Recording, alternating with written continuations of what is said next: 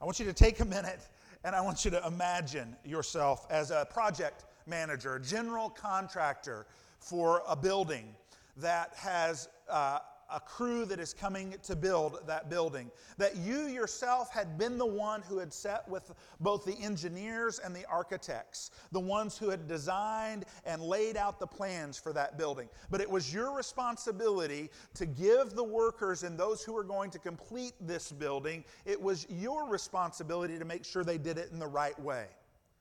So you have the plans, you have the schematics, you have all the blueprints, you have all the product list, you have everything that you know needs to happen. Why? Because you had talked to the architect. You had been in meetings with him. You had been in meetings with the engineer. You're the ones who knew how to do it. And so you sit down and you give all of that information to the workers.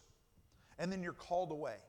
You're called away to go to another building that needs to be built in another place.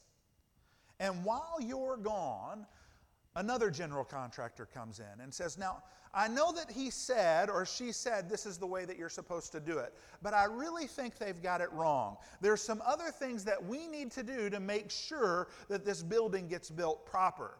And I know he says he's talked to the architect or she's talked to the engineer.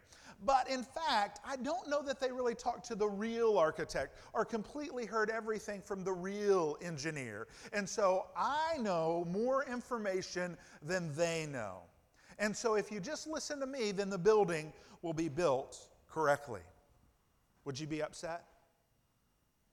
Or maybe you are getting ready to teach a group of young chefs how to make a curry. And you have been the one who has learned this curry from Mother India, right? She's the one who taught this curry to you. She's the one who knew how to make this curry. And not just buying the curry paste and things from Woolies, but, actually heating up the spices and grinding them out and getting the consistency that you want and the right way to do it. And what you've done is you're teaching it and you've said, now I've talked to Mother India. She's the one who's told me how to do this. And she showed me the right ways to do it and the way to layer it so that it tastes just right. And you get called away to another franchise that you need to now go teach them how to do it. And while you're away, someone else comes in and says, I know that she said this is the way to do it. But I think if we just add a little bit more of this and take away a little bit of that, and really they're just trying to Americanize this a little bit, so let's not do that. Would you be upset? Well, that's sort of the problem that we come to in this passage. In Galatians 1, chapter 1, verses 1 through 10, what we're seeing is Paul is getting ready to defend himself, and he's getting ready to lay out the foundation for the rest of the book, and really the foundation for all of us. You see, what's taken place is there have been those who have come to these churches in Galatia and who are giving what he calls a different gospel. A gospel that's not really the real gospel. And as a matter of fact, they've accused Paul of not really knowing exactly what he's supposed to be saying. Now, the way that they've done this, if they've said, yes, Jesus saves you, but now you must live like a Jew. You need to be circumcised if you're a male. You need to follow all of the dietary requirements that are required of Jewish people. And if you don't do that, then yes, you aren't really completely, utterly saved. And what Paul does here for us is he shows us what the gospel is. He tells them that I'm able to tell you what this gospel is. And then he points out the importance of it for us. So first I want to look at Paul just real quickly telling them why he can say what he's saying to them. Because he's an apostle. Look, in Galatians 1, verse 1, it says, Paul, an apostle. An apostle means someone who is sent out, who's chosen by God. But then he wants to build on that even more. And he says, not from men or through man, but through Jesus Christ and God the Father. He wants to make it very clear that yes, while he has had an encounter with Peter and others, that he is not sent by them, that he is actually sent from God. Now, next week in our sermon, we're going to look at his biography. We're going to see his testimony.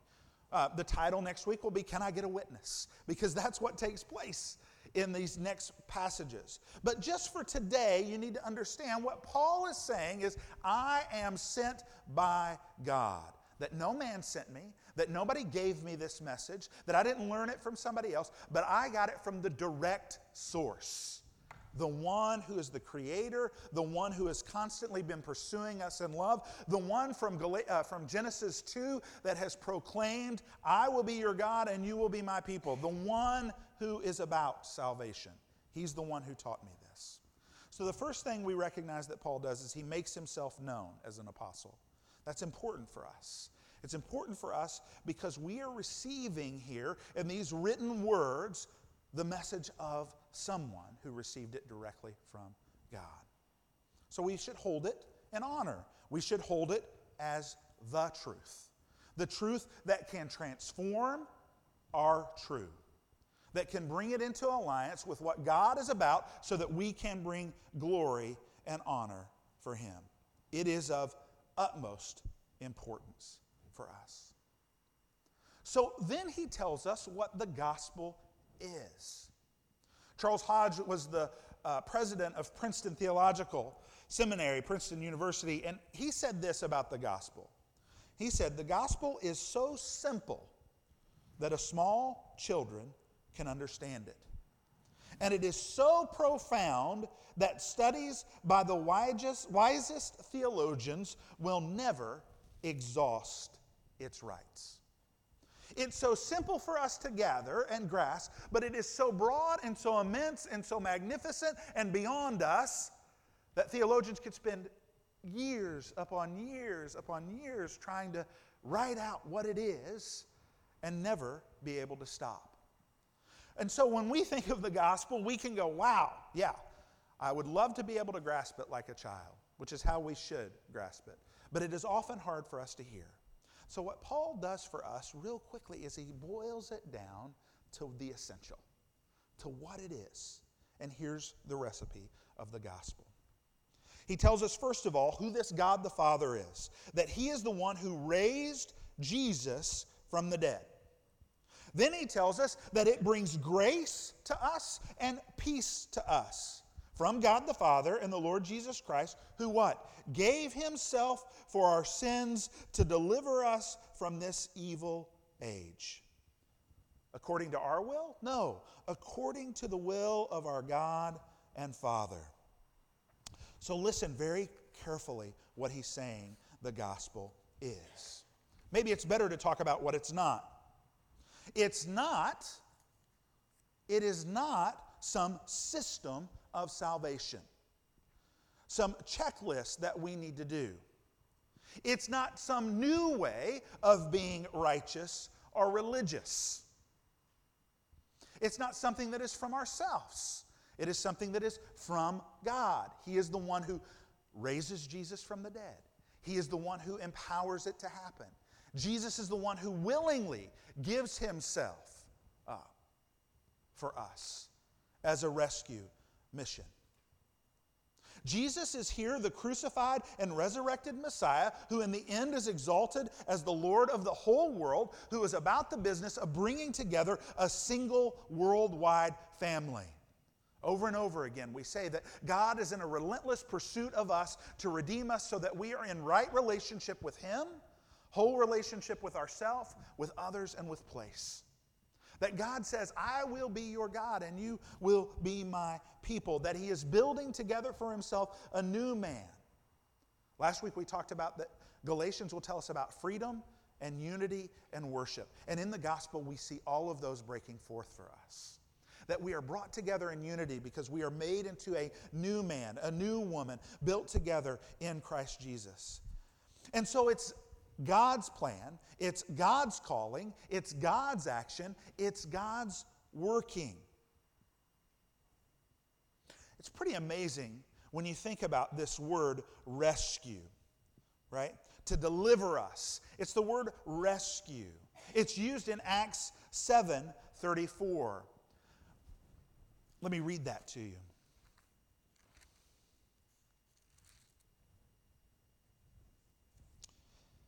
This is Stephen preaching to those around him.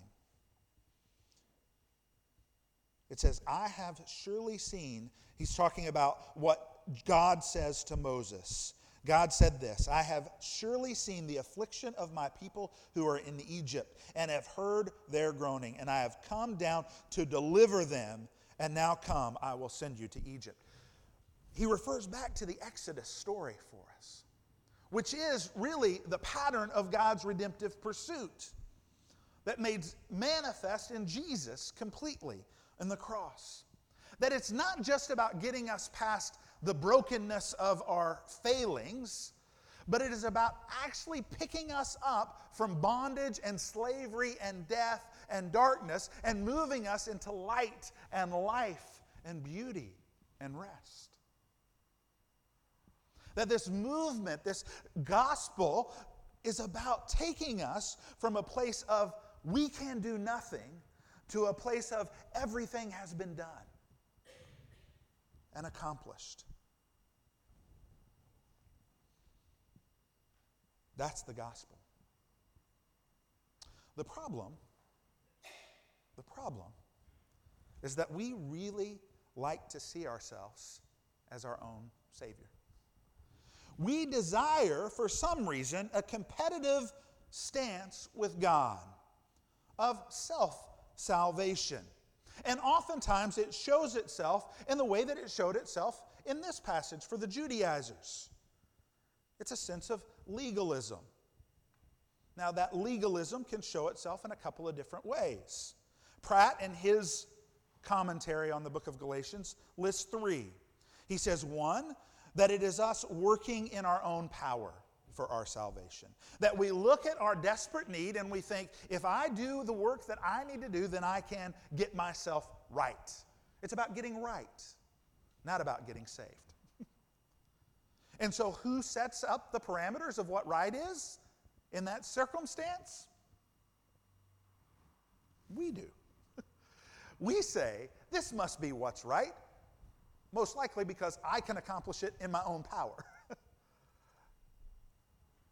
The second way that legalism shows itself is this: working according to our own rules. See, it's my own power, and then it's my own rules. But if it's my rules, then it needs to be everybody's rules. Because if somebody else have other rules than the rules that I have, then I might be wrong in my rules. So I better make sure that their rules are my rules, and my rules are their rules. It's a little bit of a tongue twister there. That's why it's hard to do. Because we're constantly evaluating ourselves against other people and the rules that they hold. And then the last one is this deep belief and desire that says, I need to do something to earn God's favor. That God just might not be okay with me. And in that posture, then we never have a certainty that something has happened. Because we always feel like it's contingent on us. And when it's contingent on us, when we're brutally honest, we know we fail. We know that we can't keep any law that we set for ourselves all the way through. We know that in our own efforts, we can't accomplish the things that we want to accomplish. I mean, let's be honest. Sometimes we have pantries that need to be cleaned out, and we say, I'm going to do that today, and it doesn't get done. And I say, I'm going to do it tomorrow, and it doesn't get done. And I say, I'm going to do it next week, and it doesn't get done. We have a hard time following through even with the smallest commitments that we make to ourselves. And so it is through Christ. But here's the thing, it's no accident. This is not something that just happened cosmically and how great and lucky we are. This is something that God proposed and knew about since the foundation of the world, knowing that He was going to move in that way. And isn't it glorious to hear that in the end, it's not up to me, that it's been accomplished and done? But here's the crazy thing. The gospel, listen, the gospel can never be destroyed. It can't be destroyed. But in our hearts, its usefulness can be distracted and it can be hurt because we want to add things, or we want to subtract things, or we want to substitute things in the place of the gospel. We think that we need to do something, and so we add or subtract or substitute. Luther loved the book of Galatians almost as much as the book of Romans.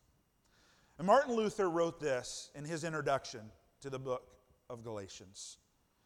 He says, "There is no middle ground between Christian righteousness and work righteousness. There is no other alternative to Christian righteousness but works righteousness. If you do not build your confidence on the work of Christ, then you must build your confidence on your own work." That's what Paul is saying here in Galatians, the 6th chapter. He says, "I'm so astounded or astonished that you have quickly deserted him who has called you in the grace of Christ and are turning to a different gospel." Catch this? Not that there is another one. He's saying there's only two options. Either the gospel has comfortably confronted you, come in and undone you, and allowed you to have grasp of it, or you're still operating in a self-gospel. One that says, I need to do something in order to be saved. There's something I need to add to this in order to be moved in the right place with God. What is this present evil age that we've been taken from, that the gospel has removed us from? It says He gave Himself for our sins to deliver us from this present evil age. I believe this present evil age looks like a desire of uniformity. I think that what this present evil age is thinking that if we get everybody to be exactly the same, then everything will be perfect. Interestingly enough, it's that idea of let's build a tower to reach to heaven. Everybody on board? Yes. Let's get everybody on board. We're all for the same goal. We're all moving in the same direction. This present evil age desires for us to lose our particularness that we have in the created order by God in order to be just like everyone else. The problem is, everyone has a different idea of what everybody else needs to be like. And God says, no, I call you to who you are called to be in your particularness to be part of the whole. Some would say that this present evil age is talking about just sin, big sin, large sin, the thing that overcomes us. Some says that we won't be completely moved from this present evil age until the end of time when Jesus comes back. Both of those are probably true. But the reality for us today is to recognize that the evil age that we live in is one that desires for us to all be exactly alike, but not have unity. To submit to some greater knowledge. I'm not a huge Star Trek fan, but I do know about the Borg. You can go look it up online or go seek out Star Trek. The Borg is this giant, big sort of thing that everybody thinks and acts, and you get assimilated into it. That's this present evil age. We want to assimilate everybody in to the way that we're thinking, the way that we are. And oftentimes, church, we sometimes operate that same way. We'll look out among even ourselves and say, I'm not sure that they're really close to Jesus because they don't do this the way that I do it. Because we think assimilation is what God calls us to, but it's not. What He's called us to is unity in Christ. Unity in Christ where we say, which has been said for years within the churches of Christ, that in essentials unity, in non-essentials liberty, in all things charity or love. The essentials are the gospel and only the gospel. And just like a glass of water that is pure and great to drink, when you put just a bit of poison in it, it is no longer good for consumption. It's no longer pure water. We would never want to drink that again. God moves us to a place out of the evil age into His glorious wonder. And he tells us, Paul does here, that we must be on guard because we will in our hearts want to change the gospel. He warns us even more so in verse 10, where he says, "For am I now seeking the approval of man or of God, or am I trying to please man? If I were still trying to please man, I would not be the servant of Christ." Our hearts long for the approval of those who we see. The gospel says, see Christ's approval. God approves of you through him. On July 17th in 1981, at a Hyatt Regency hotel in Kansas City, a walkway that was suspended in the second level came crashing down, killing over 114 individuals. It made a huge impact on my life because just the year before I had sat in that Hyatt Regency. I knew that Hyatt Regency. I had been on that walkway. I had had this great big giant ice cream dish called the Humongous, which was awesome. And so in July 17th, 1981, when I was but 10 years old, I heard the news of this happening. I recognized how tragic it was, even as a 10-year-old. But I couldn't believe that this walkway that I had been on had collapsed and fallen. It shouldn't have done that. It seemed so strong when I jumped up and down on it. In the investigation, what they found was that the engineer who had designed it had said, I need the support system to have these beams that go this way and a bar that goes all the way from the second floor, holding it up, to the fourth floor. But on the site, when they were constructing it, the engineer there said, that's just too difficult. So we'll do a beam coming down from the fourth floor ceiling, holding up that floor, and then we'll do a beam coming down this way, holding up this floor. In essence, making the load less than 60% what it should have been. You see, the person on the field said, that's just too hard. We can't do it that way, so we need to change the plan. We need to change the way it is. And in doing so, it cost 114 people their lives. When we hear the gospel, that it's the free gift of God to us, when we hear the gospel that there's nothing that I need to do to be saved, let's be honest, that seems too hard. We think that's impossible. That can't possibly be the real plan.